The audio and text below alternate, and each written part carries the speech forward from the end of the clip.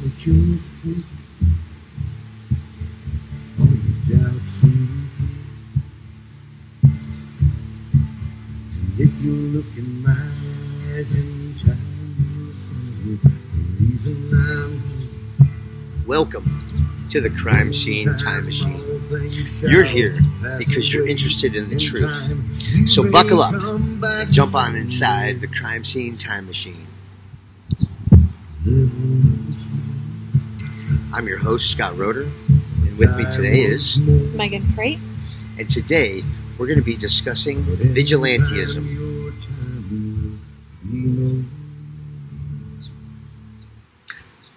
Good afternoon, Megan. How you doing today? I'm good, Scott. How are you doing? I'm doing pretty good. That opening song was by Mark Colley called In Time from the Punisher movie soundtrack.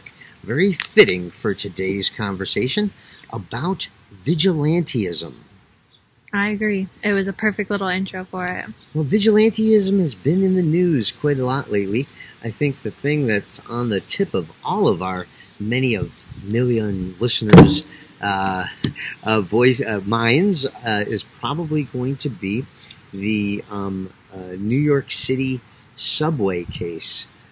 Pretty interesting case. Right. It's caused a lot of controversy recently. Apparently, there's an entire what's called a woke crowd that has taken one side of the case.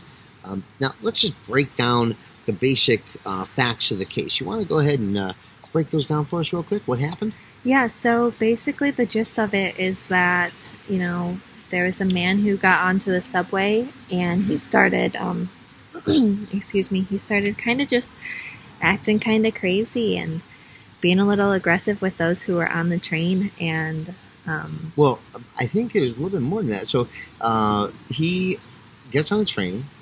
What's this gentleman's name again? It's well, he was a well-known, apparently, street performer, homeless guy, unhoused individual, as they like to say, who was a Michael Jackson impersonator, I guess, street performer. We all have seen these folks, Hey, I used to live in Hollywood, and you go down Hollywood Boulevard, and you got Fat Spider-Man, and you got, Marilyn Monroe, and all those people, trying to take your pictures and do a little song and dance for, $1 and so on and so forth. And that's what this guy basically did in New York City, right? He Yes. did Michael Jackson stuff. What was his name? Jordan Neely. Jordan Neely, African-American individual, apparently got onto the New York City subway, immediately started talking about how he was tired and fed up and, obviously having some sort of a mental breakdown, which everyday people are allowed to have. But, a lot of these homeless people, they're on the street because of mental problems, right? Mm-hmm. And so he started screaming and hollering and carrying on, and they took off his shirt and slammed it to the ground as if he was ready to go. Right. And what happened then? It seems that he had been, like you had said, he was screaming and kind of just going crazy a little bit. And so one of the other riders jumped up and wrapped his arms around Mr. Neely, but around his neck and his head. And this gentleman is a former Marine and has experience in MMA fighting, I guess. And what's his name? We're looking this stuff up live for you folks. This is the magic how it's done.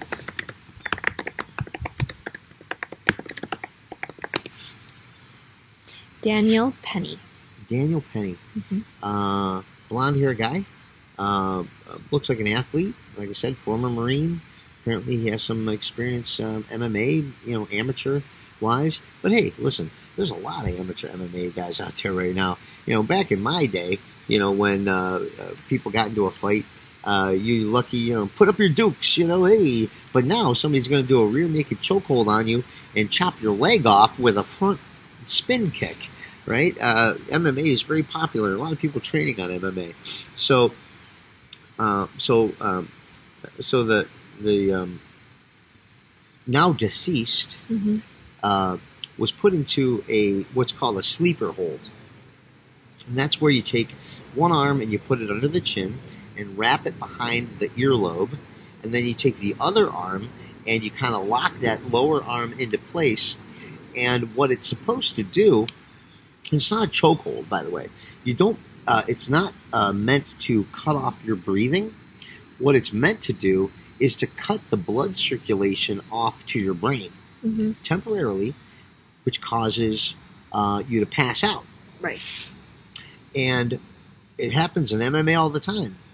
And then what happens after that is that this guy, Mr. Penny, takes the passed out individual.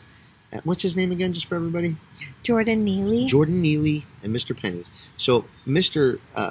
Jordan passes out and is put in a sitting position, and that's where you kind of shake them. You tap on their neck, you tap on their forehead, and that should get the blood circulation, and then they wake up. That's typically what happens. And in this situation, he didn't wake up. He died. And the Mr. Penny has been now charged with second-degree murder. And I guess let's just open it up for conversation. So let's talk about that. So you're on the subway. Somebody's starting to wild. And you get nervous that he's either going to hurt you or hurt somebody else. What do you do, Megan? I mean, myself, personally, as a woman, I don't know how much I could defend myself, especially if the man was much larger than me. But, I feel like if it was a life or death situation, I would try to do whatever possible to save myself and save those around me or those who I love from disaster or harm. Now, there is a thing, I think that this brings up two issues in my mind. One is fear. There's rational fear, and then there's irrational fear. And fear is based on societal norms, right? So if you have a guy that points a gun at you, I think that you have what would be definitely a rational fear that you're in danger. Right, that your life could be taken away in literally a second. It's very rational to believe that. But let's say you have a homeless person who is acting bananas. Are you in fear? I don't know. I guess it's based on your life experience. Right. I was going to say, like, your exposure to that sort of environments and those type of situations. Yeah. I mean, I'll tell you a real quick question, a real quick little story. So I was down in southern Florida, which I tend to do in the cold months. And I was with my lovely girlfriend, Crystal. Shout out to my beautiful girlfriend, Crystal, if she's listening. And she was sitting in the front passenger seat. I'm at a red light at a drawbridge. Oh. And the windows are down. We're listening to music. Beautiful day. And I don't know if anybody's been to southern Florida, in the Miami area. But there's a thing that people do at red lights and such, homeless people, beggars, and so on. You're trapped at a red light. And they come up to your car and they ask for money. Well, as we're sitting there at this red light with a drawbridge up in front of us, we're there for a while. Cars in park, windows are down, listening to music, just chilling. And this guy comes up to the passenger side window and puts his head in the car next to my girlfriend. And she screams, like, ah! Wow. And I look at the guy, I'm like, you get the motherfucker out of here, dude. I was ready to murder him. I thought we were being carjacked. Yeah. And this guy was so shocked that we were surprised. And reacting to him being in your car. Yeah, but he was offended. Like, I'm just asking for money. I'm like, yeah, but your head is in my car. Okay, so did my girlfriend was that a rational or irrational fear? Oh, that's a rational reaction. I would have screamed too if I just saw a random head pop into my car. Like, if my boyfriend was driving and a random stranger popped his head into the car right up against, like, my face right there, I would be scared too. I'd be like, what is going on? Get out. Like, get away from us. But if you live in southern Florida, That's probably regular. and here's the one reason I knew that it was normal after the fact. I looked around, everybody else at the red light on this beautiful sunny day had their windows up. We were the only car that had all of our windows down at the red light. And I guess, It made you the target. made us the target for this request for money. Now, was this guy a threat in retrospect? No. But I think that's kind of, where we got to think about this, who you are and what is expected of other people in society. There was a time when I was a kid, I hate to pull that, when I was a kid and walked uphill both ways in the snow. But when I was, 9 years old in Cleveland, Ohio, that would have been 1979. I used to take the subway. Well, we don't really have a subway here. It's more of a train. I would take the train from near my house all the way to downtown Cleveland, 10 miles away, to get a peek at a baseball game by myself. It's crazy. And nobody would bother me. We didn't have a problem, But I want all you parents out there to ask yourselves now, if you have a 10-year-old kid, would you let him get on the train in your town to go downtown and watch a professional baseball game? No, definitely not. Probably not, right? Not in today's day and age. I feel like it's not accepted in America necessarily. Like other countries, like in Japan and stuff, like the kids walk around like by themselves. They go grocery shopping. They do all these activities, and there's no adults around because everybody else in society can be trusted. Yeah, people can be trusted. You're right. That's funny that you bring that up about Japan, because I recently saw something on TikTok about how in Japan, literally kids 5 years old, 6 years old will ride public transit, walk down the street at night. Right. And all of the other adults take responsibility for that child. Mm-hmm. Because the child is a child to everyone. All of the members of the community parent that child. Right. What a beautiful thing. Exactly. It's like, I wish we had that here. Could you move to Japan? The food would probably be phenomenal. Konnichiwa. Get some good sushi there. Yeah. But they do have weird stuff in Japan, too. Like the stuff you can get out of vending machines. Have you heard about that? Yeah, those would be fun to just, I don't know, buy sunglasses out of a vending machine. Yeah, they sell more than sunglasses out of vending machines. Anything you could probably think of, honestly. It's weird. In a culture that, Japan is really a phenomenon. I know we're getting a little bit off track, but, if you look at, and we'll get back on track to vigilantism here in a second, but one place you don't need vigilantes is Japan, apparently. Which is bizarre to me, because if you look at Japan in the early, 1900s, all the way through the end of World War II, where they were the recipients of 2 atomic bombs. Mm-hmm. They were an empire, the land of the rising sun. They were, felt superior to all other Asians, to all other people. And then post-World War II, they turned real cute. Pokemon and all that stuff. And, it's a very cute society now. Not very threatening. We're just talking about children walking around the streets of Japan. If you're a white person or American or whatever race you are and you go to Japan, people look at you and like are interested in you and mm-hmm. respect you, and it's a really interesting culture. I think it's on my bucket list to go to Japan and check that place out. But Japan is not a place where you need vigilantism. Apparently where you need vigilantism is in the land of the free, the home of the brave. Maybe we should have a new motto. Is America really the land of the free and the home of the brave? Or is it the land of the oppressed and the home of the desperate? The home of the confused? Yeah. We live in a land... I was talking about this on the Tony Bruschi show the other day about the apocalypse. I'm not talking about the religious apocalypse. I'm talking about the word apocalypse, right? Armageddon, the end of civilized society. Mm-hmm.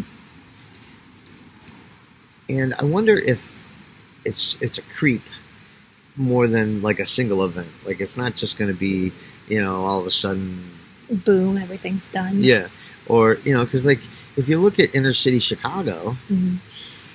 I mean, that's kind of apocalyptic over there. If you look at the Sudan, that's kind of apocalyptic. The cobalt mining in the Sudan. Yeah, have you ever? That's scary. That work is like it's scary watching them. They're like work 10-year-old kids mm-hmm. working 20 hours a day in a cobalt mine. These kids are going to be dead by 20 from black lung. Even if they make it to 20. Even if they make it to 20. Which is sad, but yeah, diamond mining in South Africa. Mm-hmm. That's a dangerous one.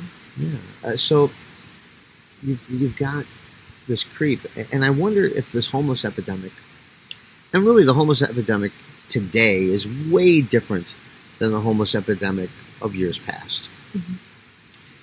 Mm-hmm. Because today it's fueled by just drug addiction, fentanyl. I don't know. I guess I would be pretty terrified too if I was on the train, and but I'm a man. I know how to defend myself. I suppose I could withstand being in the presence of crazy people. Mm-hmm. And, but people need help. How do you be compassionate? Is it compassionate just to let them wild? Right. Or do you try to assist in some sort of way? But like, what do they need? But that's certainly that's don't want the your question. food. Yeah. I mean, we all hear the stories about, you try to help a homeless guy. You go to a pizza shop, you give them a pizza, they throw it on the ground because they don't want the food, they want the drugs. Yeah, the money to go buy drugs or alcohol or whatever their addiction may be. Yeah. So it's sad that this guy's dead. And did this Mr. Penny guy use proper judgment? I don't know. I guess I'd have to see the whole event that led up to it to really determine that. Was it intentional that he killed the guy? Probably not. Right. He's probably just trying to restrain him. Trying to make the situation stop and reduce everything that was going on. Yeah, I agree. But it does bring up the bigger issue of vigilantism. But before we get into that, we're going to take a real quick break, and we'll be right back after this message, and we're going to get into the Menendez brothers murder from the 90s, and is that vigilantism? And then we're also going to get into a really fascinating case from all the way back in 1981 in Germany. So stay with us, and we'll be right back.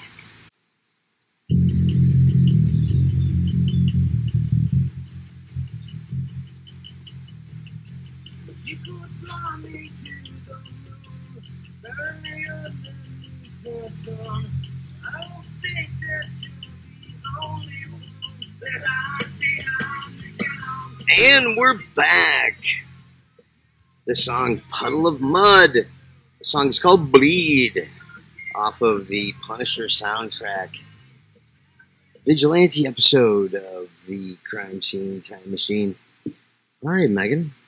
So we had a good discussion about the New York City subway case, which I guess could be considered vigilantism. Now, obviously pop culture is full of vigilantism. I mean, Spider-Man, he's a vigilante according to J.J. Jameson. Yeah, the Punisher, Daredevil. There's so many of them. The entire CTU thing with the Hulk and the Avengers and the everybody. Avengers. That's what the Avengers. But the Avengers are superheroes contracted by the government to be vigilantes. Or what about the one with Will Smith and the Harley Quinn, the Suicide Squad? The Suicide Squad. Perfect example of vigilantes. I think my favorite vigilante movie is Badass. What was it? What was it called? Not Badass. Kick-Ass? Kick-Ass. Kick-Ass. Kick-Ass is the best vigilante movie ever. Yeah, so that's a really good one. Oh, that's so good. Jim Carrey in that movie was outrageous. And then Nick Cage was in it. Jim Carrey was in it. All those kids. McLovin plays one of the bad guys in it. Oh, my God. There's great vigilantes in that. But that's, I mean, I guess not really real life, although there are real life guys. What's the name of that guy in Seattle? Phoenix Jones. Phoenix Jones is a vigilante. He actually has like read today, a $10,000 suit, like Batman. That he wears? That has a Kevlar vest under it. Wow. He's been shot. He's been stabbed. He claims to have stopped multiple crimes. Whether that's true or not, we don't know. The guy's an MMA fighter, so on and so forth. And I guess the police tolerate him, you know. But I guess it goes to the question of why in our modern society do regular people feel the need to be vigilantes? I mean, if you just take a look at the past few years, just since COVID happened and the death of George Floyd, like, people have been calling for police to be defunded. Yes. So with that, I think that people then start to fear like there's still going to be crime even if the police aren't here. So what better way than to take action and do something yourself? You know, like strap on those boots and go out and fight crime yourself to try to make your neighborhood safer. I mean, it's a good idea in concept, right? Right. Yeah. I mean, I guess to me, it shows that regular, everyday people don't feel safe. Yeah, that's bottom line. And they do extreme things to try to feel safe. Mm-hmm. But why is fear so prevalent in today's society? I mean, I think that you can look at mainstream media. There's so much fear-mongering that is put into, you know, we've got, I mean, school shootings, we've got mall shootings, we've got like, there's so many negative aspects of society that is put out that we just keep taking in through the media, that there's no way to sometimes step back and say, there is good in the world, and there is good and justice, and there's happiness, but like, all of that just covers it up. It covers it up. So we're talking about manifest dystopia. Mm-hmm. I guess that's a good question. Now, if the news cover, I don't know, sometimes I get so in a moral crunch about covering sensational murder. Mm-hmm. You know, like I'm on the Tony Bruschi show all the time. We've been talking about the Lori Daybell case, you know, where she murdered her kids. By the way, guilty. Jury came back guilty after 9 hours or something. Oh, wow. That wasn't a long discussion. And then, you know, we talk about the Idaho case with those 4 young kids that were murdered. And most likely that kid's guilty too. So why is it such a great topic of conversation?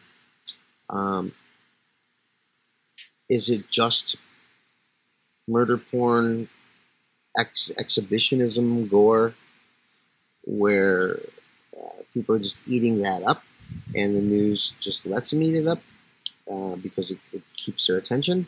And is because the news constantly just talks murder, does that create a cycle that creates more murder? Yes, I think so, because even in college, when we were studying criminal justice and learning, the number one thing we were taught is that, like, with reporters and news, stuff like that, for a crime to be public, if it bleeds, it leads. Bleeds, it leads. Hear that, Anderson Cooper? Anderson Cooper, by the way. Do you know he's part of the Van Buren family? one of the 10 wealthiest families in the history of the world, and that he studied at the CIA, and most likely was and is a product of the CIA program called Operation Mockingbird. You ever hear about that one, Mr. Cooper? You know, when I was in South Africa, and I was over at the Oscar Pistorius estate, I was talking to Arnold Pistorius, and I got to sign his guest book. And on his guest book was political dignitaries, celebrities, athletes. And, in fact, I signed my name right beneath Oprah Winfrey. Wow. And he looked at me, and I'm like, wow, Oprah Winfrey. And he's like, Anderson Cooper wanted to come visit, but we told him to fuck off because we don't trust that motherfucker. Wow. That's a direct quote. I was like, wow, all right. I get to sign instead of Anderson Cooper, so that's my brush with Anderson Cooper. Also, one time I was up for a job at CNN, and apparently Anderson Cooper did not want me as part of the thing. They said I was too much of a renegade. I wouldn't play ball, so I didn't get the job at CNN. Which, in retrospect, I'm glad I didn't, because we always talk about being part of the machine. You know, the machine of the media definitely creates the fear. Mm-hmm. They create the polarity. Why? I recently interviewed a guy by the name of Samuel Chong, I think, on the podcast, the episode, The Theoloba Prophecy. And in the book, The Theoloba Prophecy, the aliens that abduct this guy, Michel, from Australia, they say one of the problems with the modern society is the coverage of murder and death. And the only news that should be talked about when it comes to like murder and death should be 5 people died in a horrible accident, murder today. They'll be missed dearly. And then they move on. But we seem to get into the weeds. Mm-hmm. We want to know the gory details. Right, the deep, dark secrets, what's like the nitty-gritty of it all, like everything. Right, yes. Especially if there's some kind of sexual scandal or some kind of dark, mysterious, something evil's going on. Yeah, people eat that up. Yeah. Well, that's not what we're here to pander, folks, at the Crime Scene Time Machine. We're going to stay a little bit above that murder porn and just try to, talk a little bit more about, why. Why does stuff happen? So, all right, I think that was a interesting conversation. Let's get back into vigilantism a little bit. And I think before we get to the German case, my appearance today on the Tony Bruschi show, we talked about the Menendez killings. And if you guys don't remember, we're going to go back into the crime machine, time machine, back to the year 1990 in Los Angeles, California. Kyle and Lyle Menendez killed their mother and father by shotgun blast to the head. Blew them to smithereens. And ultimately were convicted of murder and sentenced to life in prison, which is where they currently are. At the time, I don't recall exactly how much of this was brought out in trial. I think most of it was. But the Menendez brothers were repeatedly raped by their father and their mother their whole life. They were loaned out to members of the record industry, the music industry, the movie industry in Hollywood, California, Los Angeles, California, to other pedophiles.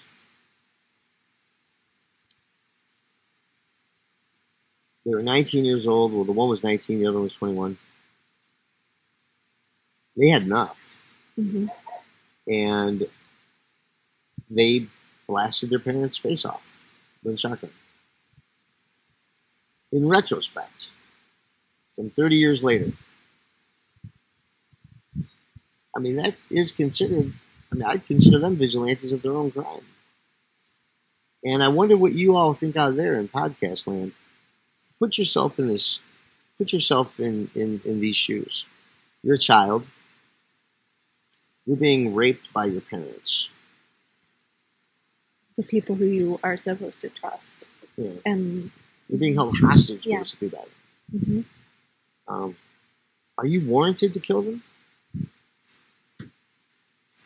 I mean, with how many times they probably experienced that abuse and that sexual assault over and over and over again, you have to hit a limit at some point. Like I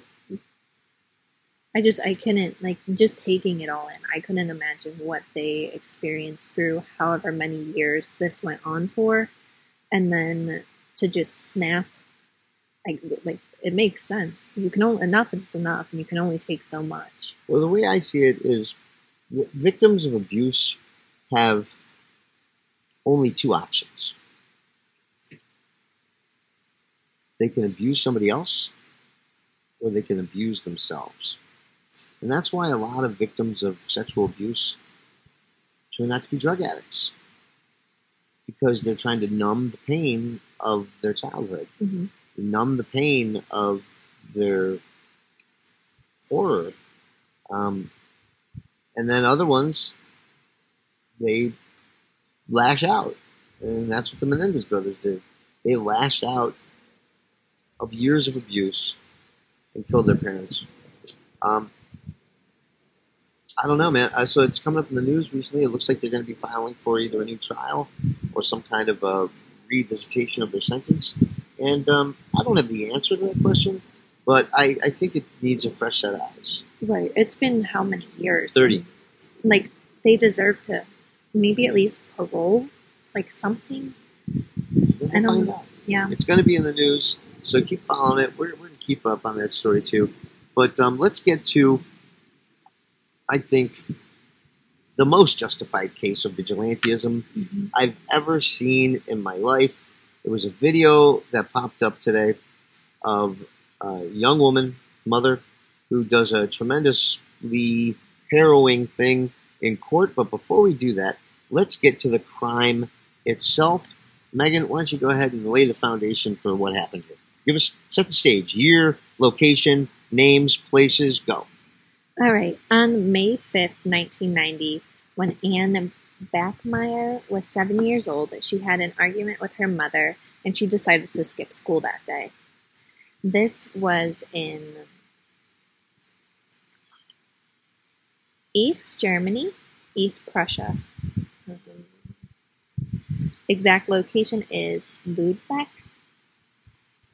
But anyways, Anna decided to skip school that day, and she was abducted by Klaus Graborowski, who was a 35-year-old butcher who lived nearby, and Anne had actually been to his house previously to visit and play with his cats that he owned.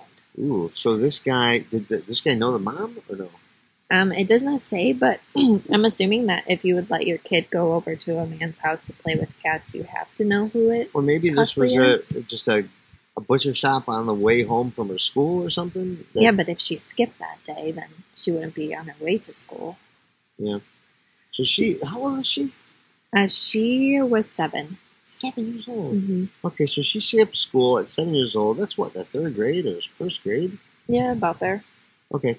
And this guy takes her into his home? Mm-hmm. And he held Anna for several hours at his house, sexually assaulting her while she was there. And then he ultimately strangled her with a pair of his fiancé's tights. It's heavy. Yeah. And then what happened? So according to his prosecutor, he tied Anna up and packed her into a box, and he left that at his butcher shop because he was afraid that his fiancée would turn him into the police. So he was a convicted sex offender, and he had been previously sentenced for sexual abuse of 2 girls. That is known of, so 2, possibly even more. In 1976, he voluntarily submitted to a chemical castration, but although it was revealed later on that he was able to undergo a hormone treatment and had that chemical castration process reversed. Not sure how that does, but he had it reversed. So, maybe they should have just snipped him. yeah, something. So once he was arrested, he stated that Anne wanted to tell her mom what had happened and that she had been sexually abused by him, and that he feared that he would be extorted for money. So he said that his fear of going back to prison prompted him to kill Anne. Okay, so he's in court. Mm-hmm. So he gets arrested. Mm-hmm. How does he get arrested? How did they find out about this? The girlfriend turns him in? It does not say. But ultimately, he ends up in court. Right, for Anna's murder. Okay, and is he at an arraignment? Is this his trial? Preliminary It is hearing? the third day of the trial, which is March 6, 1981, Okay. around 10 a.m.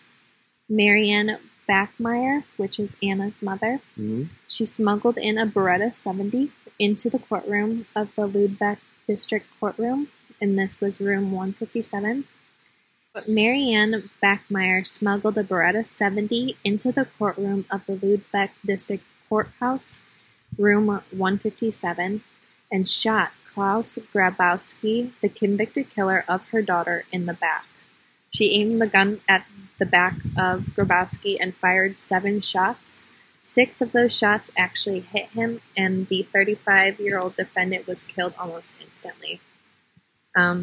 Marianne then lowered her gun and was apprehended without resistance. So apparently, while she was held in custody, many messages of she received a lot of support and gifts, indicating that the public understood her conduct and why she did what she did. Nonetheless, there was people who believed that the constitutional state should not be condoning vigilante justice, even though she killed her daughter's murderer. Here's and the rapist. audio. This was caught live on Mhm. video. So let me set the scene here. Marianne Bachmeyer is dressed in an overcoat with a very calm look on her face, focused, serious. And she pulls out a gun from her right pocket. You say it was a Beretta? Beretta 70 with no hesitation. There's no hesitation. She points and aims. She looks like she's maybe 10, 15 feet away. And she fires 1, 2, 3, 4, 5, 6, 7 shots. And kills this guy. She is restrained by 2 men. She just stands there staring at this guy's dead in the courthouse. And calmly walks away. Yeah. Her face just says it. It says nothing, but it says everything. Yeah, well, that's a lesson to all you pedophiles out there.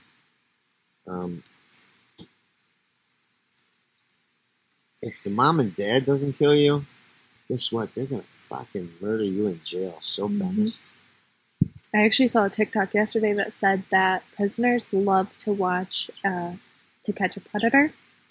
And they watch it in their big rooms together and basically wait to see what predator is going to be going where, to see who is sexually abusing and mistreating children. Even amongst criminals, murderers,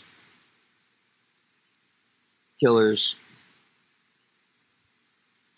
child rapists are the scum of society. Yeah. And there's been an interesting phenomenon recently where some of these, I don't even know what they are. I saw this one video of a psychiatrist or psychologist, I'm not quite sure, some kind of a sexual counselor in Erie, PA, that is trying to replace the term pedophile with a term called MAPS. And that stands for minor attracted person. No. And she tries to make an equation that It's not something these people can help. It's just who they are. They're just attracted to minors, and it's like it's like they're gay or there's something like you're born with it. You know, no. I'm sorry. Even if it is something you're born with, which I don't believe is true. Being a pedophile is. Those people don't deserve to be a part of society. To take away the innocence of a child is, in some situations, worse than killing. Now, I heard recently in the state of Florida, Governor DeSantis has just posted a new law through the Florida legislature that people who rape children under the age of, I think, 13 are now eligible for the death penalty. Really? I wonder what effect that's going to have on those people, though. Because instead of going to jail for 10, 20 years, these people might be eligible for the death penalty. Would that cause these people to then always kill their rape victim? Because if it's the same penalty for rape as it is for rape murder, I guess why not just rape murder instead of just raping? It's the same penalty. I wonder, but I don't know if that really is how people think. I don't know if punishments for crimes really affect. Because when people do these crimes, they're not like, well, what does the law say? Right. They don't really care about what the law is, period. Right. So I don't know. It's a downer of an episode, Megan. We didn't mean to get this deep, but wow. Okay. So I guess that's what we got right now, folks. Vigilantism. Do we need it? Maybe. It's a good thing and it's a bad thing because, like, the vigilantes, like, yes, they can go out and stop crimes, but they're also putting themselves out in danger. And they're also, like, putting themselves into police investigations. And who knows how long sometimes police investigations take. And if some guy just comes trying to solve this crime and on a random Thursday, he could mess up the whole investigation. He could kill the wrong guy. Yeah, exactly. They could get hurt, killed, injured. So it's just, There's a lot of cons, but I mean, if you're willing to go out and protect others, then... Well, you're putting your life on the line. Yeah. Whether you put your life on the line to be killed in the process of what you think is doing a benevolent, justifiable homicide, you could kill the wrong person, you could be killed. But most certainly, if you do this thing, you're going to give up your life because you'll be arrested and you'll go to jail. Right. And if they're willing to take that consequence, I don't know if I want to live in a world where, where these people have to exist. My prayer to the world is that we live in a world where we don't even need police because, we all take care of each other. We love each other. We all have enough to eat. We have enough to drink. We all have a home. We all have a place to live. Nobody's addicted to drugs and fentanyl and this and that. We don't have to lock our doors because people are going to come in and steal our TV or whatever the heck people steal when they break into a house. Now, how the hell do you steal a TV anyway? Did you guys break into a house and, like, grabbing somebody's flat screen TV and running down the street with it? I mean, that'd be hard. TVs are so cheap anyway. Do people even steal? What do people even steal? I mean, nobody has money anymore. We're not in a cash society. I mean, just your credit cards. Yeah, people are going to break in to steal your underwear? I don't even know. Yeah. If I broke into a house, I wouldn't even know what the hell would you want to steal? I don't know. I don't even know what I want when I go to the store, so I can't. Right. I do know one thing though is that people like to break into stores. Yeah, they do.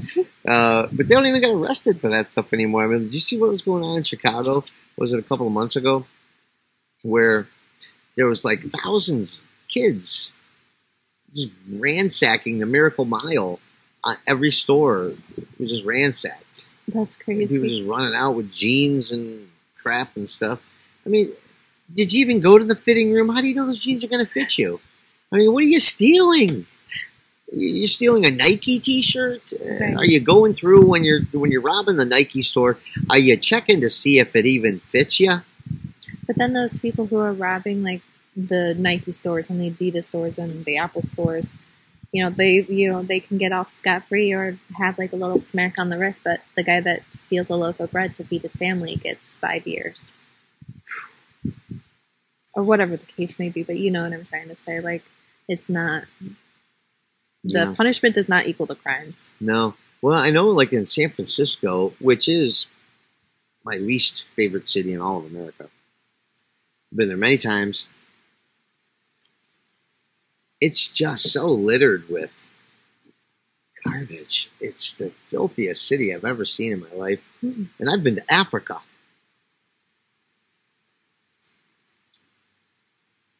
The level of disparity between the wealthy and the poor there is, you're either a multimillionaire or you're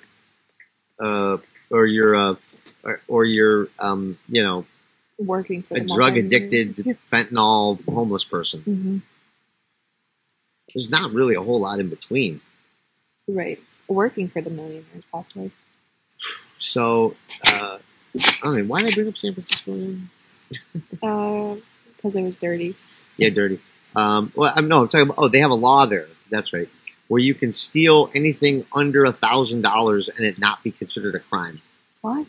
Yeah. So if you go, I think it's $1,000 or maybe $500 or something like that. But they've determined a dollar value that you're allowed to steal up until. So all these mom and pop shops boarded up. Because, you know what, if you have a mom and pop convenience store, if you can't afford to lose $499. No. Let alone $1,000? Yeah. But Target is closing down. Walmart is closing their stores in a lot of these bad neighborhoods. Mm-hmm. Because people are allowed to steal a certain amount, so they just take advantage of that. I don't know, man.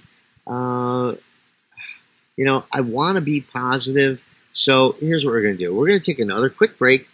I'm going to try to find something positive to talk about, because as you know, on Crime Scene Time Machine, no matter how deep and dirty we get into the cesspool of murder and society, we always try to end it on a high note. Yes, we do. We're going to take a quick break, try to readjust our polarity, right, Megan? Right. And we'll come back with a positive message to send you off into your day. So stay with us, and we'll be right back.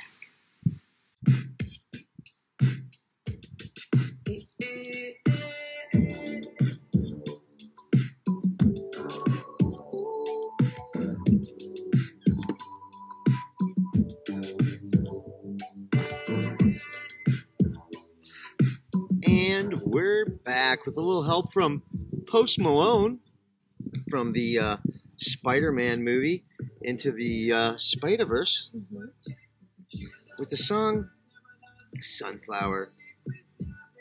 Good job, Post Malone. It's a damn good song. And we're back, folks. We needed to really dive deep to try to turn this sad story and turn that frown upside down. And we're talking about citizen action. And I think one of the best ways we can help each other live in a productive society is by promoting and protecting the truth tellers out there. Mm-hmm. People like Julian Assange, who's currently a political prisoner for disseminating truth. Some people consider him a hacker, but what he really was a truth teller. There's a lot of truth tellers out there. Mm-hmm. And some people call them whistleblowers, right? Edward Snowden is a truth teller. Without Edward Snowden, we wouldn't know that we were being spied on every second of the day. And we still are. Mm-hmm. Matter of fact, here at Crime Scene Time Machine, I was hooking up my new computer system and whatnot, and I was going through my Wi-Fi signal, and there's a Wi-Fi signal for an FBI van within reach of my voice. So, hey guys in the van, if you're listening to this, howdy. Welcome to the show. But seriously, folks, I think the way to turn this frown upside down is just to realize that if you see the truth, say the truth. Let's not buy into the fear that we have to live on edge every day. Use your own eyes and your own judgment. What you see out of your eyes. And what I see right now is I see green grass, I see blue skies, I see young people interested in the truth. I see old people trying to hang on to the truth. I see dogs happy and birds chirping. And,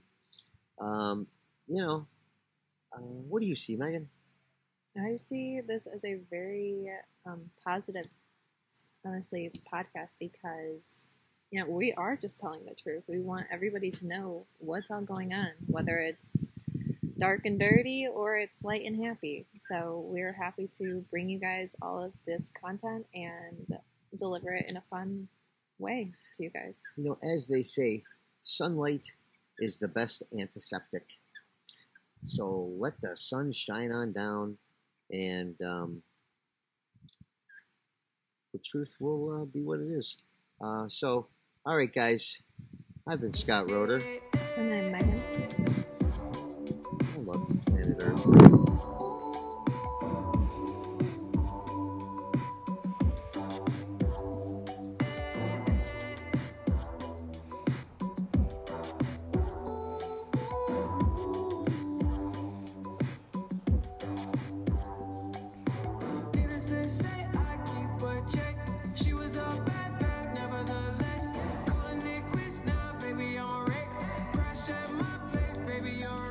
Damn it, Sarah.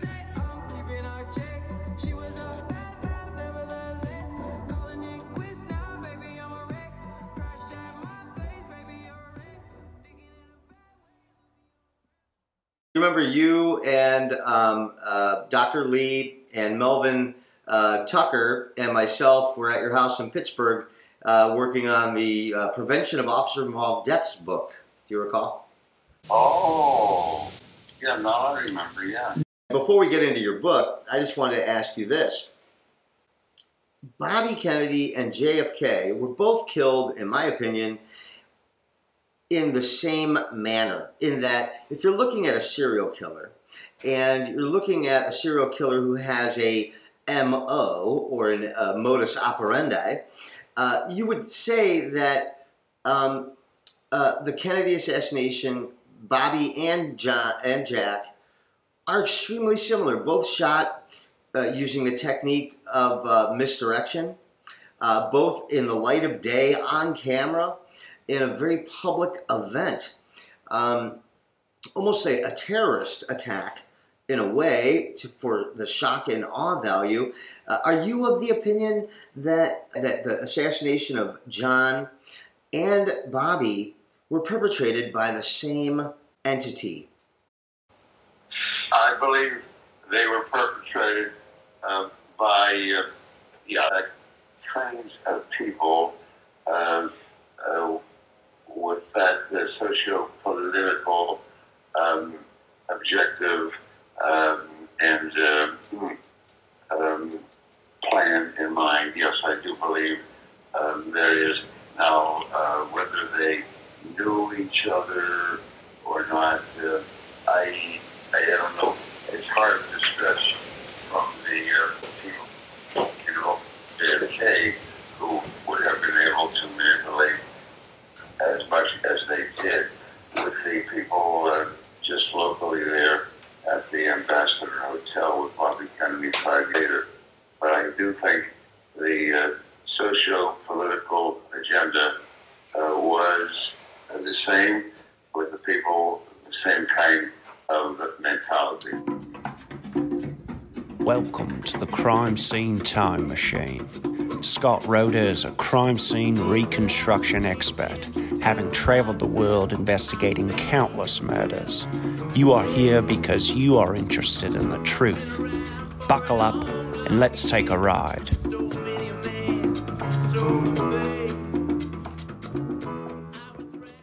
On November 22nd, 1963, our guest was 32 years old and just getting his career in legal medicine off the ground in his hometown of Pittsburgh, Pennsylvania. He attained a medical degree from the University of Pittsburgh School of Medicine in 1956, law degrees from the University of Pittsburgh in 1962, and the University of Maryland in the same year.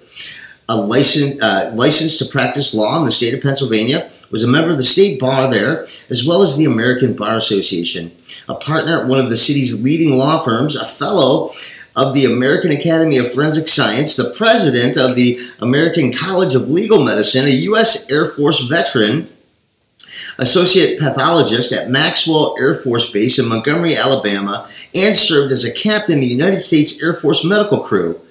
And so much more, just at the age of 32 years old. Since then, he has gone on to perform over 25,000 autopsies and over 40,000 case consultations, including famous cases like John Benny Ramsey, Sharon Tate, Anna Nicole Smith, Vincent Foster, and many more. He has authored many books and many scientific papers. Our next guest is on the Mount Rushmore of forensic science heroes, right next to Dr. Henry Lee, Dr. Edwin Locard, and of course, Dr. Sherlock Holmes. Our guest is Dr. Cyril Weck. Cyril, thank you so much for coming on the show and having a chat with me today. Thank you for inviting me, Scott. It's a pleasure to talk with you. Oh, it is absolutely my pleasure. Now, Doctor, you've authored yet another book, this one called The World's Greatest Murder Mystery, regarding none other than the assassination of John F. Kennedy. I have so many questions to ask, but I'm going to ask this first question just to get it off my chest. Are the Dallas Cowboys really the one to blame here? The Dallas Cowboys? I'm sure about that. Just seriously, I had to throw in one little joke because this is kind of a depressing subject from the standpoint of being an American citizen. And now, Dr. Weck, you are simply the authority on the assassination of JFK, having conducted your investigation for 59 years now. Why should people, the millennials out there, the 15-year-olds to the 50-year-olds, people who were born after the assassination of JFK, why should they care about this, Dr. Weck?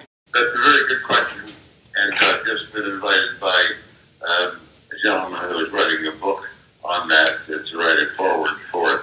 Very important. And people ask me that, and people wonder, including, I guess, some of my friends and so on, why I've continued to devote so much time and effort and energy to this matter. Because when you have the assassination of a president, broad daylight, one of the largest cities in the country, and you have then overthrown the government, you have effectuated a coup d'etat in America. To allow that to happen, and to allow the cover-up that has continued now for almost 6 decades is absolutely unacceptable. And it is anathema to the basic principles of our American society, our political beliefs, the foundations upon which our country was created and hopefully will exist for a long time. Because if you allow something like that to just be forgotten, then you are not doing what is required in order to preserve the basic concepts of democracy, of an honest, open society. You have to realize what is involved here. The cover-up by governmental agencies, cover-up by major news media, all of them in this country. Think about that. I find that so offensive, it is difficult even for me to articulate it and not get angry. it can easily go down the rabbit hole of being so sad and so I guess disappointed that the American dream is really just a dream. Now, Dwight D. Eisenhower said, "The only way to defend ourselves against tyranny by our own government is to have a supremely informed public. And beware of the military-industrial complex." In that famous speech, I feel, and I'm curious of your opinion, is the direct dumbing down of the American public by the distraction of the circus of what the media has become since 1963, a direct result in keeping, or should I say, not a direct result, is a direct effort by the powers that be to keep America uninformed for the reasons just like this? Well, the news media obviously bought into it. I can't believe for 1 second that people 59 years ago at the New York Times, the Wall Street Journal, and the major magazines, and then television, NBC, CBS, ABC, that's what we had at that time, that they were all so stupid to have believed that Lee Harvey Oswald was a soul assassin in this matter. They weren't imbeciles. They reviewed everything and so on. They work closely then with the government. They really do. And things have changed somewhat post-Watergate, post-Vietnam War, in terms of not blindly accepting and swallowing without hesitation everything that the government tells you, but it still exists. And by that time in 1963, pretty much whatever the government put out there, that was accepted.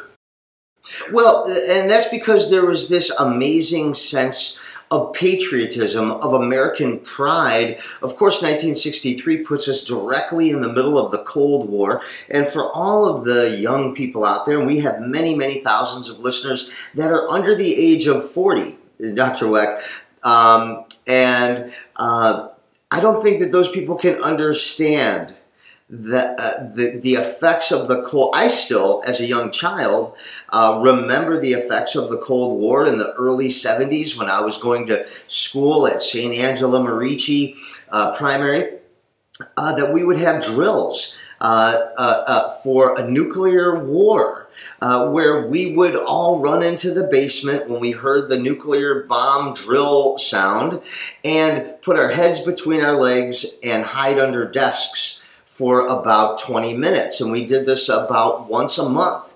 I think it was around the year 1975 to 1977, something like that. People here in today's world, they don't know anything about that. But there was this sense of rally around our country, rally around America, rally around freedom. Communism is bad, to the point where it was just a fear-based patriotism.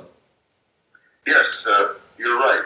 And while Senator McCarthy took it too far to the extreme, but that kind of mentality certainly did exist. And that's important, too, as we talk about the JFK assassination, because one of the things that he had set out to do, which was certainly unacceptable to this military-industrial complex and mentality, was a cooling down of the Cold War, a warming up of the Cold War, reaching out to Khrushchev and so on. And while I'm not suggesting there would have been, a Kumpa mentality, ranchers and sheepmen dancing around the campfire, and let's all be friends, it's been something significantly better than what we were dealing with at that time. and I'm going to save this question until the end, but I want it to percolate a little bit. Is it possible that Kennedy reached out to Khrushchev because of a common fear of something and wanted to collaborate with Khrushchev? Of course, a common fear of nuclear war. I mean, but there was other common threats that possibly Kennedy was talking to Khrushchev about. Well, yes, I think that they came to realize the dangers of nuclear war, and that's why the Russians backed off with Cuba following the Bay of Pigs debacle. And remember, China was beginning to emerge. Then Mao Zedong and Zhou Enlai, after World War II, had banished Chiang Kai-shek to Formosa, now called Taiwan. And they were growing to be and had become this great power, and arguably greater power than us. The population, the size, the mentality, the work ethic, things that you can do in a totalitarian society that we can't do in a democracy. It reminds me, Winston Churchill talking about government and so on, made one of his many, many, many observations of brilliance. Democracy is a terrible form of government. The only problem is there is nothing that is an acceptable alternative. I agree. So I was working. I just got hired recently on a case in Australia. Actually, a couple of cases in Australia, and I wasn't all that keen to this particular idea, but Australia still bends a knee to the Crown of England. And matter of fact, in all of their legal proceedings, it's called the Crown versus, the defendant. And when I was preparing for my reconstruction on the case, I realized, well, they don't have the same legal system as us. And when I worked on the Oscar Pistorius case and was in South Africa for that time, in 2014, I realized that the legal system in South Africa is not as good as the United States. And then I work on all these cases here in America, and I realize our system isn't perfect either, but it's the best one we have. By the way, I think Pistorius is up for possible parole, right? That's right. Yeah, he is. Matter of fact, I'm planning to travel back down to South Africa to possibly do a face-to-face interview with Oscar. But anyway, let me get back to the facts and the meat and potatoes about this case. And let me throw some facts out at you, Doctor. These are facts. Just after the shots rang out that day in 1963, almost 59 years ago, a large group of onlookers immediately ran up towards the grassy knoll instinctively, because that's where they were physically reacting from where the shots came from. Is that true? Absolutely. Yeah, so all of these people, what are they all imbeciles? They all have some auditory defect leading to, they ran toward the grassy knoll. Right, and that is human behavior. That is incontrovertible evidence that was just absolutely ignored. Before you go on to the next fact, this is a good point. Correlate that with something that most people don't even know about, and that is that one of the police officers riding behind Kennedy's car had inadvertently left his motorcycle radio lever in a position of transmitting instead of just receiving. And that transmission was recorded, and that transmission was subsequently studied by the foremost audio experts in the country, Bolt, Baranek, and Newman, by Weiss and Ashkenazi, New York, and they both came to the same conclusion that there are 4 shots, definitely, and that that's from the front as well as from the rear. So correlate that with all of those hundreds of people rushing to the grassy knoll. There were other onlookers that immediately pointed toward not the 5th floor of the book depository, but the roof. And there are witnesses that saw somebody on the roof of the book depository. That could not have been Oswald on the roof. No, of course not. Right. Okay, another fact. The stretcher bullet never struck Kennedy. Fact. Well, yes, yeah. No, I think the stretcher bullet is a plant. Yeah, so yeah, I agree. And the stretcher bullet, and I got this from your section in your book called the Stretcher Bullet section, starting on page 46, which I absolutely loved. And it was so timely because I had just listened to a podcast with Joe Rogan. And Joe Rogan is an avid hunter and marksman. I'm an avid gun owner and user, primarily not for fun, but I use the guns for my experimental science projects for particularly officer-involved shooting cases, which I do very many. And I'm familiar with the modern .223 rounds and the flowering effect of these bullets and how they're intended to operate. And sure, that bullet was fired, but I'm going to argue that that bullet was fired into possibly gelatin or a bale of hay or something to that effect, because there's no way that that bullet could have passed through 2 bodies and be in such perfect condition. I agree completely. The most valued single piece of materials that I have in my JFK collection, one single piece, is a picture that was made by the government, incredibly, that people aren't aware of. I show it every time I speak. I'm sorry we can't show it while we are talking here today.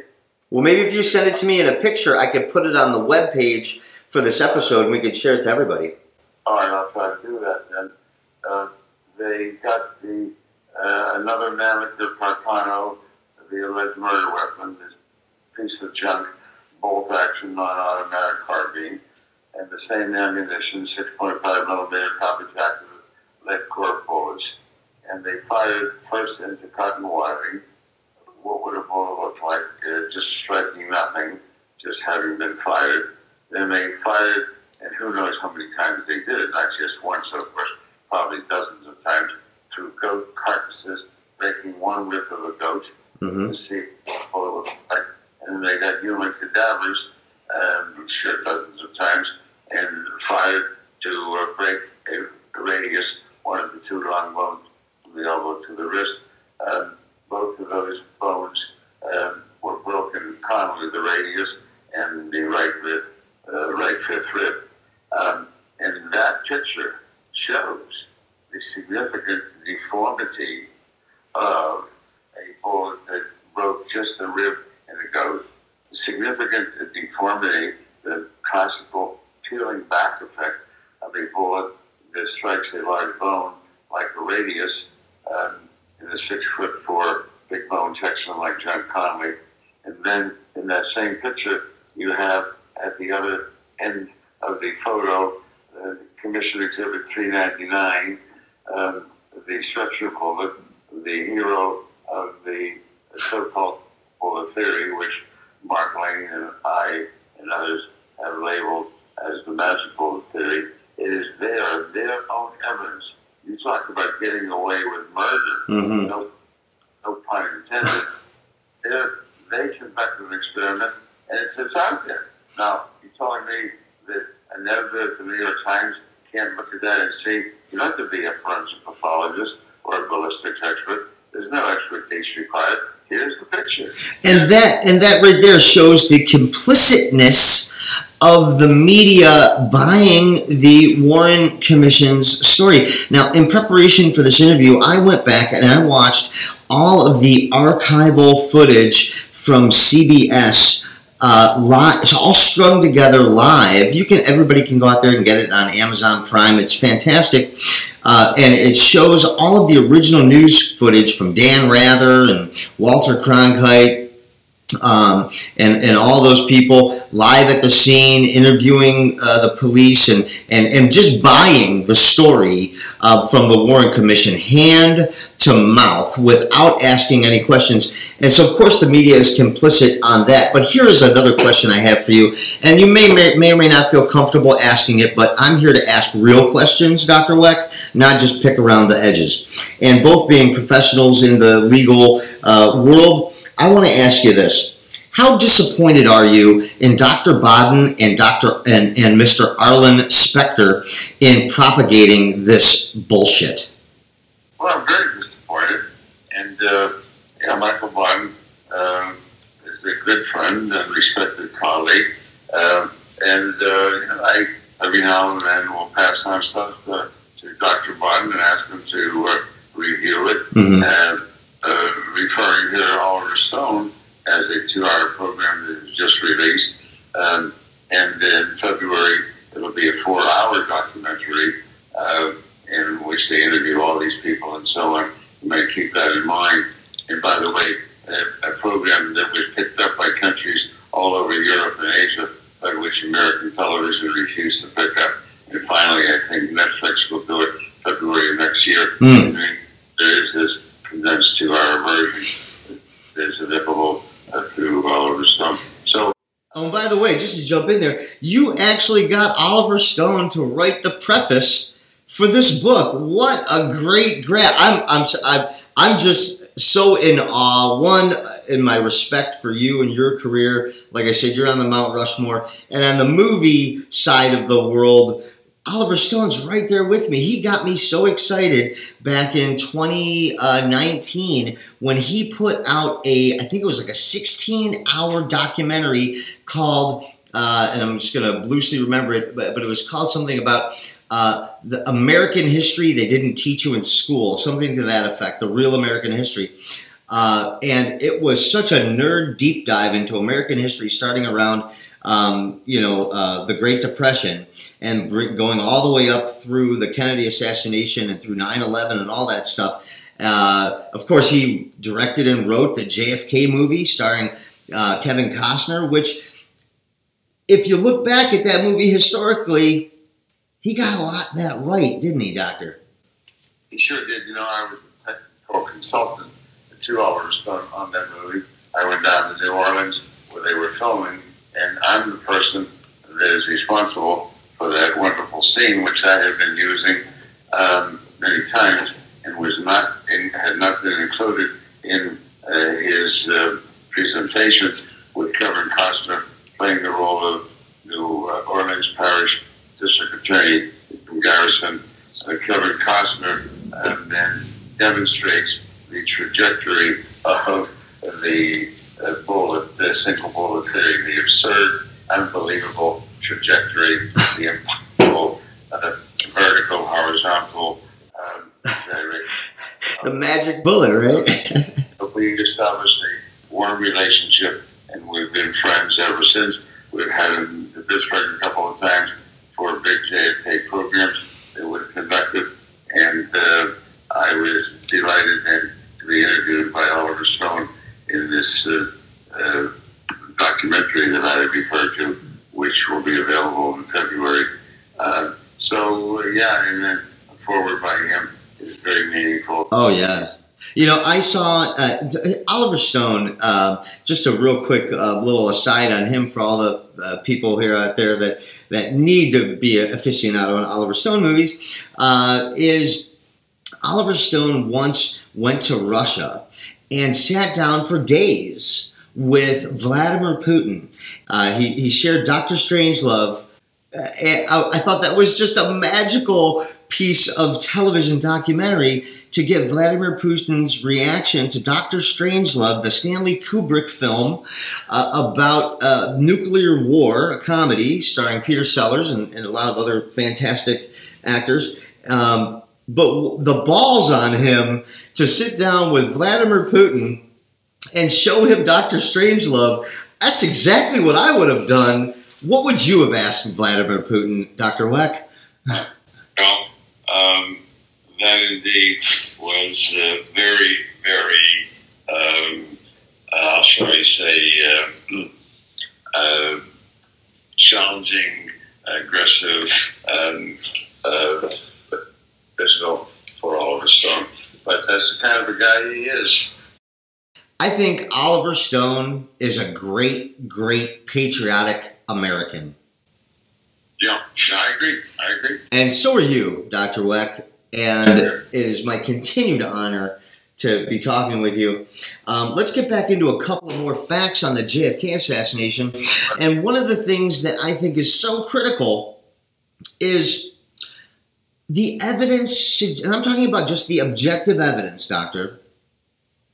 The evidence suggests that Lee Harvey Oswald did not kill Officer J.D. Tippit in Dallas, Texas. Would you agree that there is not enough evidence to get an indictment with a grand jury against Lee Harvey Oswald in the death of J.D. Tippit? Yes, I would agree. That has always remained a puzzle to me and many of my colleagues who are Warren Commission critic researchers. It's very, very questionable as to whether or not Oswald shot Tippit. And if he did, he did it in a defensive measure because he realized that he would have realized that Tippit was there to kill him. That's where Tippit was not stationed anywhere in that area, and he winds up driving supposedly in a very hasty fashion to go and help out if he could with everything that was developing following the assassination, and driving fast. But he looks out the window, and darn if he doesn't say, "I'll be damned, that's the guy that killed the president." He just got 5'9", average build, just walking quietly down the street, dressed quite simply and so on. How did Tippit come to know that was Oswald? So I say Oswald not have shot him, but if he did, it would set up from the beginning for Tippit to have accomplished what was not achieved, namely getting rid of Oswald. And well, what about this though? In the Warren Commission's investigation, they rely heavily on the testimony of a woman who said she saw Lee Harvey Oswald shoot J.D. Tippit. But yet they totally ignore the what I believe to be the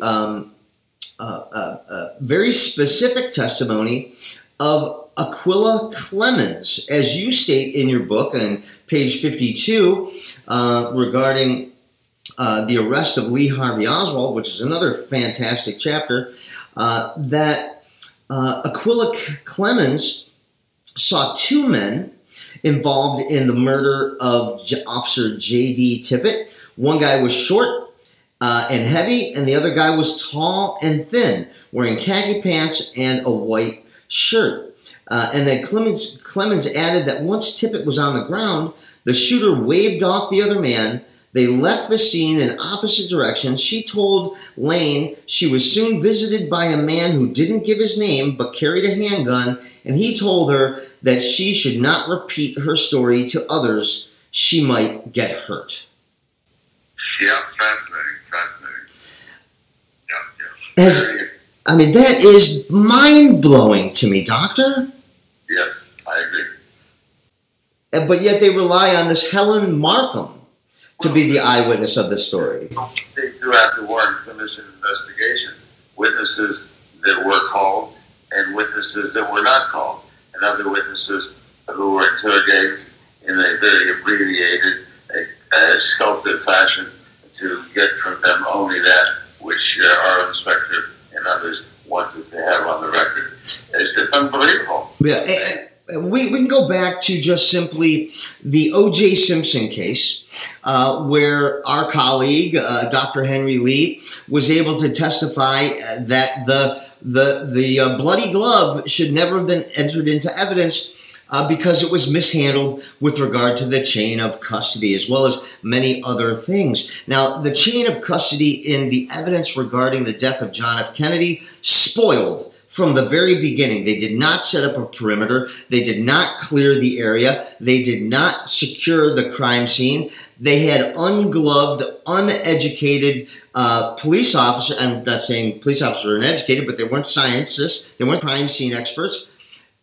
Collect, hold, handle, and put on public display the rifle that they allegedly found so conveniently right next to 3 shell casings in the sniper's nest, allegedly on the 5th floor of the book depository, holding the weapon up for the news media without gloves. Just ridiculous. Is this before the age of modern science, Dr. Weck? I do believe that appropriate scientific measures had been somewhat universal in murder cases, standard throughout the United States by 1963. Why, or what is your criticism or comments on the casual nature of the handling of not only the evidence of the assassination of John F. Kennedy, but the handling of the evidence of J.D. Tippit? There were several people who had touched, manipulated the gun, the weapon, and all kinds of things in the officer's squad car before police ever arrived. What kind of half-hearted, foolish venture was the Dallas Police Department undertaking? And that leads me to the question, are the real culprits on the ground, people that should have been arrested that day, were in fact members of the Dallas Police Department? Well, I don't know if they were members of the Dallas Police Department, but I think all the things that you have pointed out were accomplished by a combination of a lack of training, rush to judgment, and manipulation by superiors here and there. You put all of those together, and they accomplished what one would have thought would have been impossible to achieve, and that is the cover-up, which we have talked about, that has continued for these 59 years. You had a combination of people not involved, but not really doing a job, not being directed to do a proper job.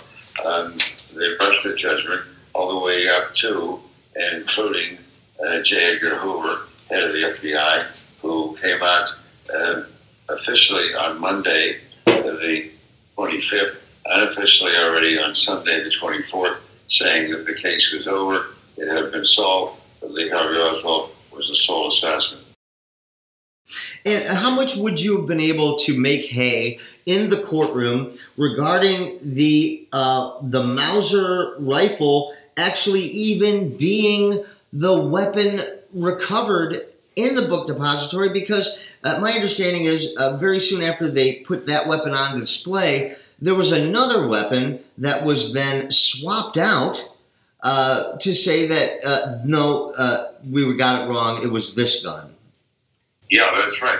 It was originally identified by an experienced officer, as I recall. Was the name Seymour Wiseman? That's right, yeah. As a Mauser, you're right.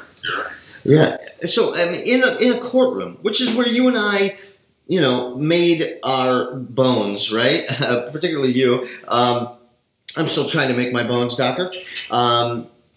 I'm still paying my dues as they were, testifying in court on a regular basis. Matter of fact, this year I've testified 8 times in court. That's right.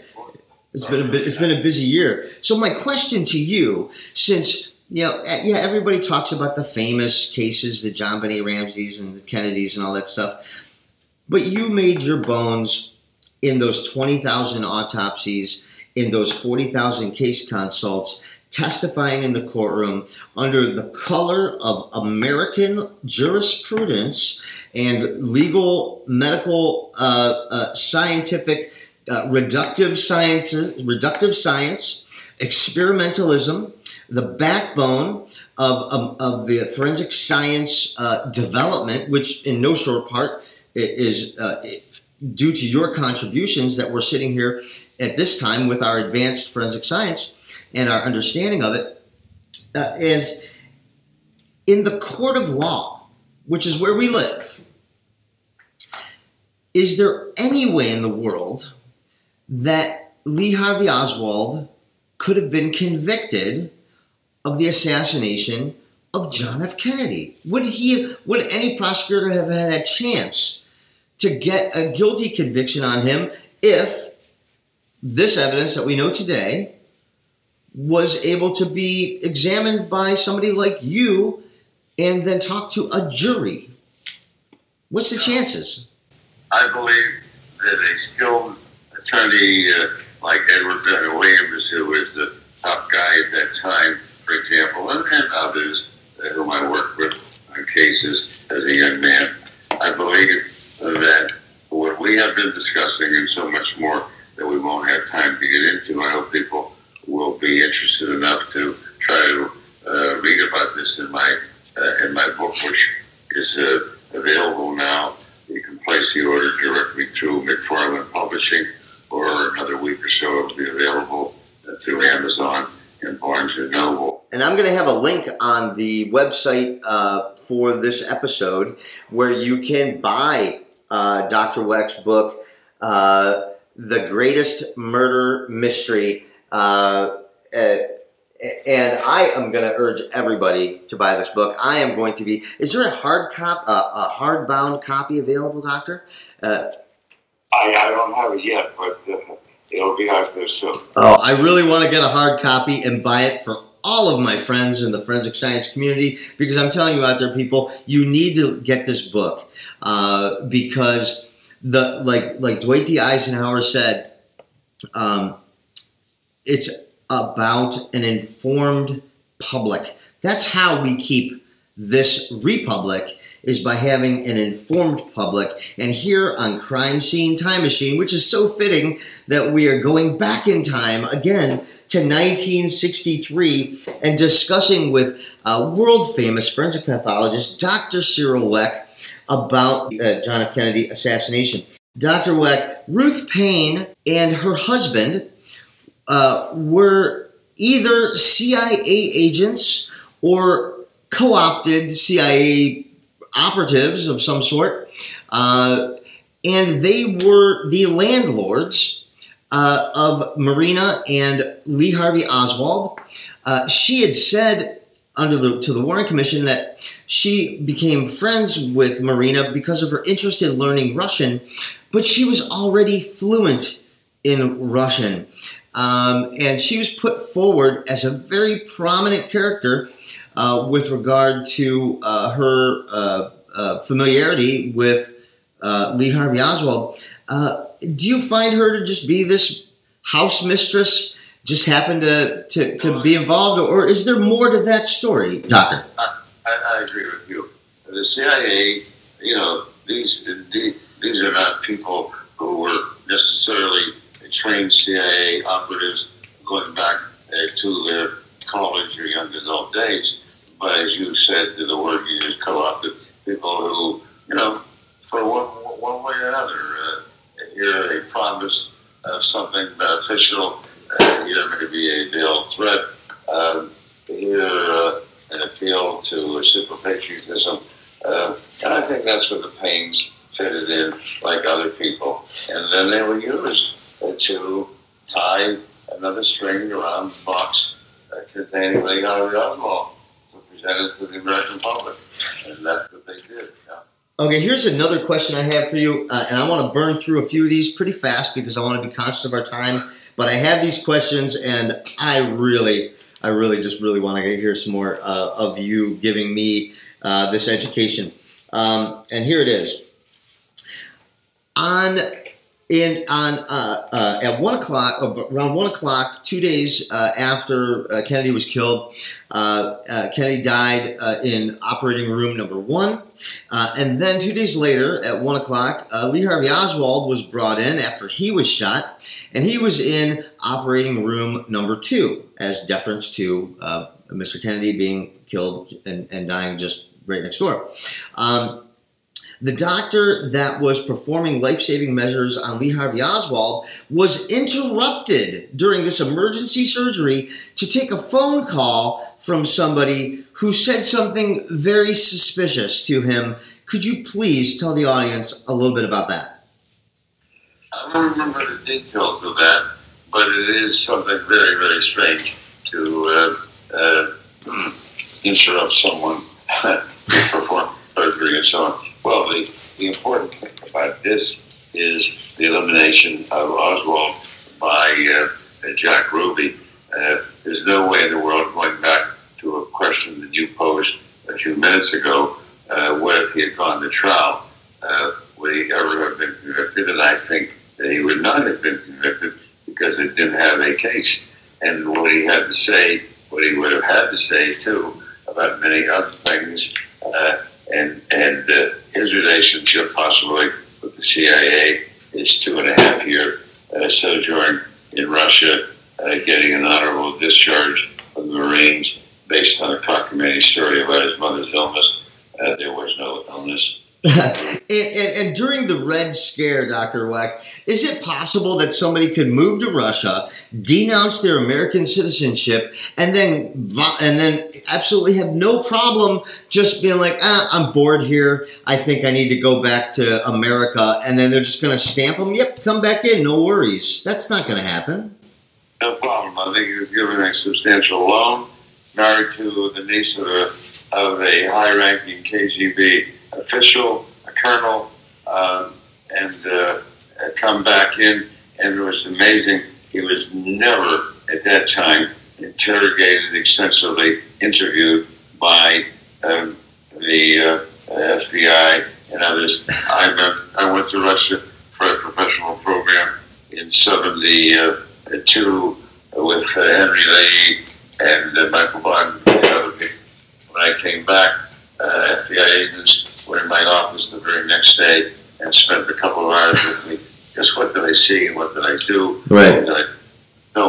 And so to think that Oswald, over there for almost 2.5 years, married to the niece of a high-ranking official, and they weren't interested in talking with him and getting a complete debriefing. Oh my God! The more you think about this and all the ramifications, the tentacles from this stinking, decomposing body of the Warren Commission, the more disgusted and angry you become. Let me jump on this, and maybe this will refresh your recollection. Dr. Crenshaw was doing the surgery on Lee Harvey Oswald, and and this is what you have in the book on page 102. Oswald's when the pulse slowed, Perry made another scalpel incision, and this time exposing the patient's heart. The doctor who attempted in vain to massage President Kennedy's heart back to life was now performing the same task on JFK's alleged killer. But nothing worked. Not ventricular defibrillation, nor drugs injected right into the heart, unable to revive or save the now cyanotic Oswald, was pronounced dead at 1:07 p.m. But prior to his actually dying, the doctor received a phone call. He identified himself and heard the caller's deep Texas accent. "This is President Lyndon B. Johnson, Dr. Crenshaw. How is the accused?" He told the president that Oswald was holding his own at the moment, but that his condition was very serious. President Johnson commanded Dr. Crenshaw to give the lead surgeons an order that there should be a deathbed confession from Oswald that witnesses in the room would hear. Crenshaw went back into the surgical arena and delivered the word. Oswald died. There would be no deathbed confession. Is it appropriate for the vice president and the now president of the United States to interfere with a surgery to demand a deathbed confession? What is going on with this, Doctor? Absolutely incredulous, absolutely unbelievable.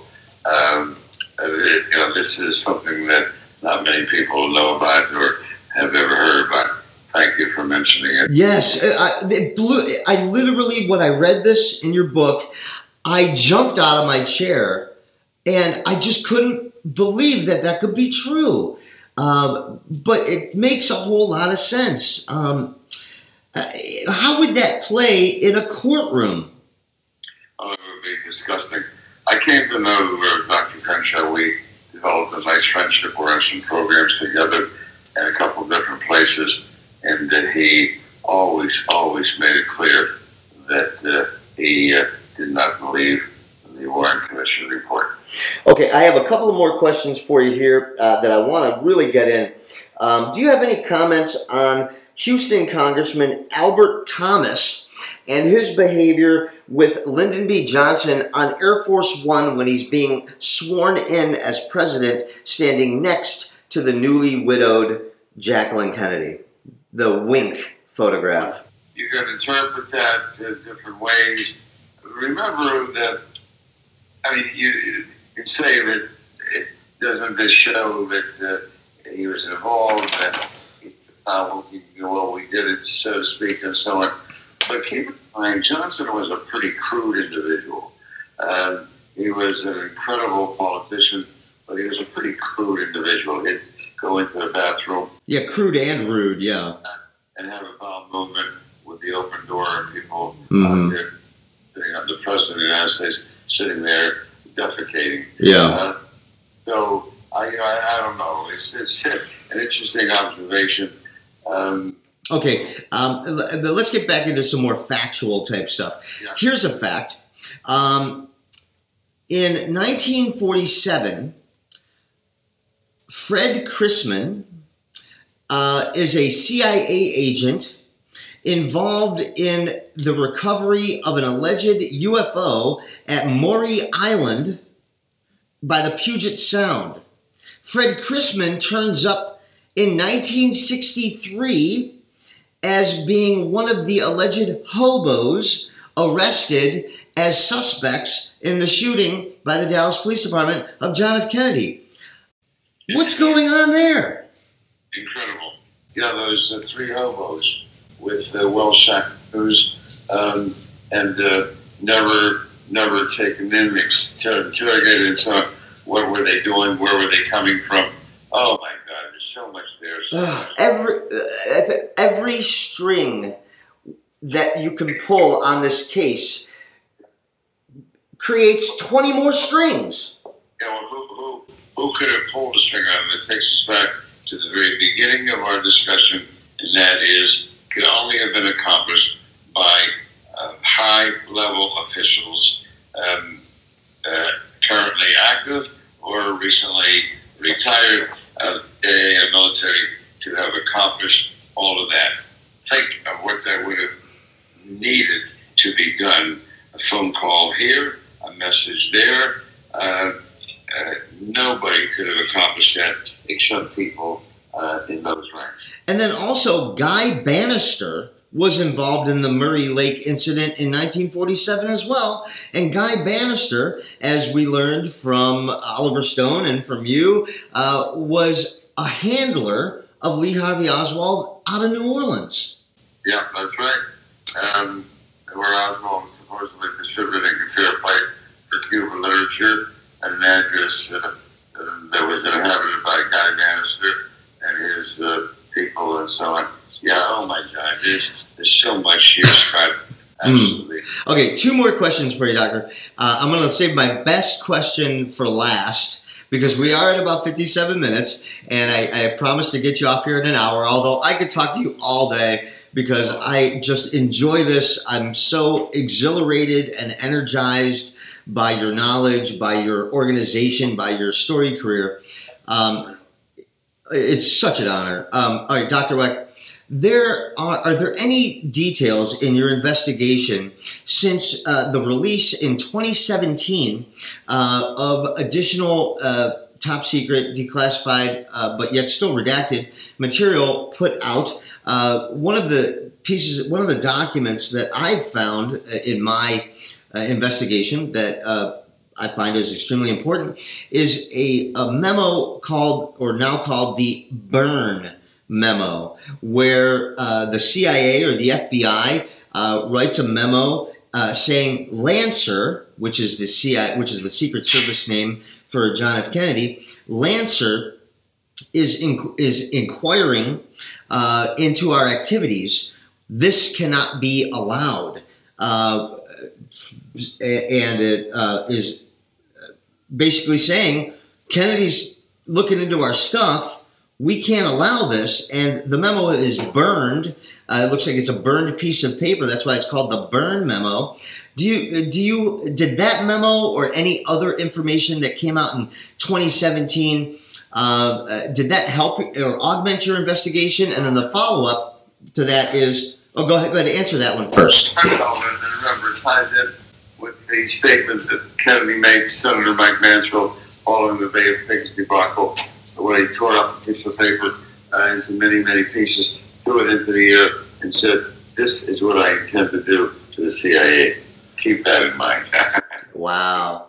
Yeah. Well, and then, of course, Kennedy's speech that might have gotten him killed, some people theorize, is the speech where he talks about there is no room in America for secret societies.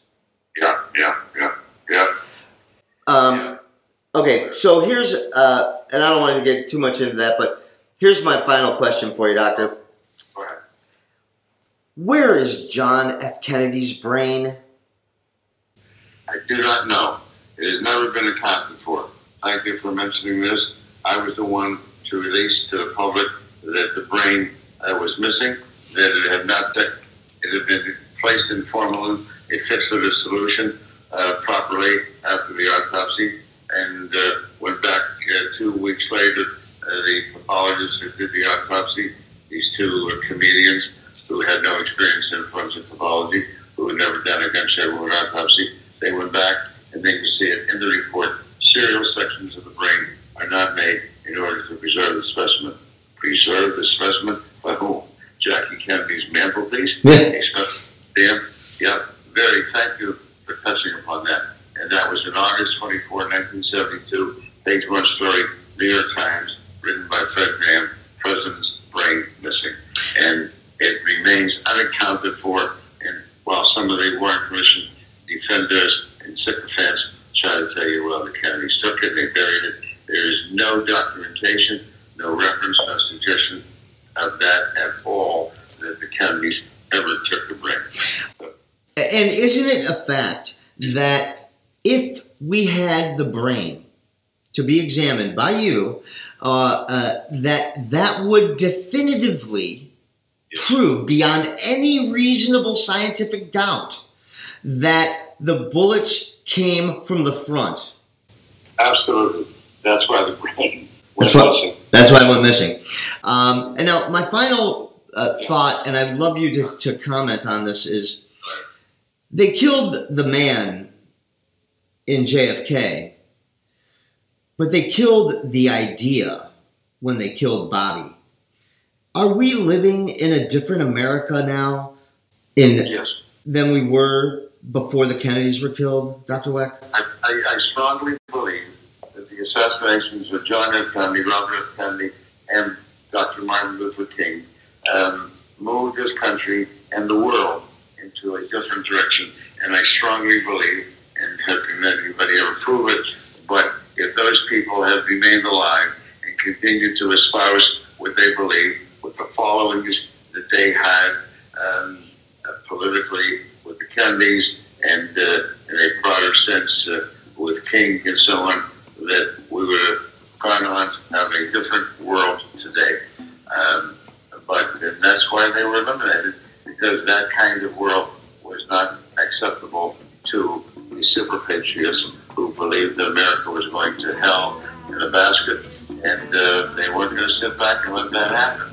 And 13 more years of the Kennedy, 5 of Jack, 8 years of Bobby Kennedy. They weren't going to let that happen. Well, Scott, I thank you very much. Marvelous interview. You're so well read, and let us keep in touch. Absolutely. And Dr. Weck, I just want to thank you one more time for being here with me, and I would love to invite you back on at some point in the near future so that we can discuss the assassination of Bobby Kennedy. Okay. All right. We'll do that sometime. Okay. Thank you so much, Doctor. Have a wonderful day.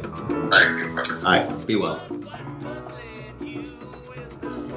Okay, folks, that was a wonderful interview with Dr. Cyril Weck, forensic pathologist, one of the most famous scientists in American history, my colleague, and what a wonderful guest. So I hope you enjoy that, folks. Go to the Crime Scene Time Machine webpage, and you'll get all the links and photographs of the things that we were talking about here today. You'll get a link on how you can buy Dr. Weck's book, and look at some other fun things and stuff. Okay, guys, whew, that was fun. Until next time, I'm Scott Roeder, and I love you, America.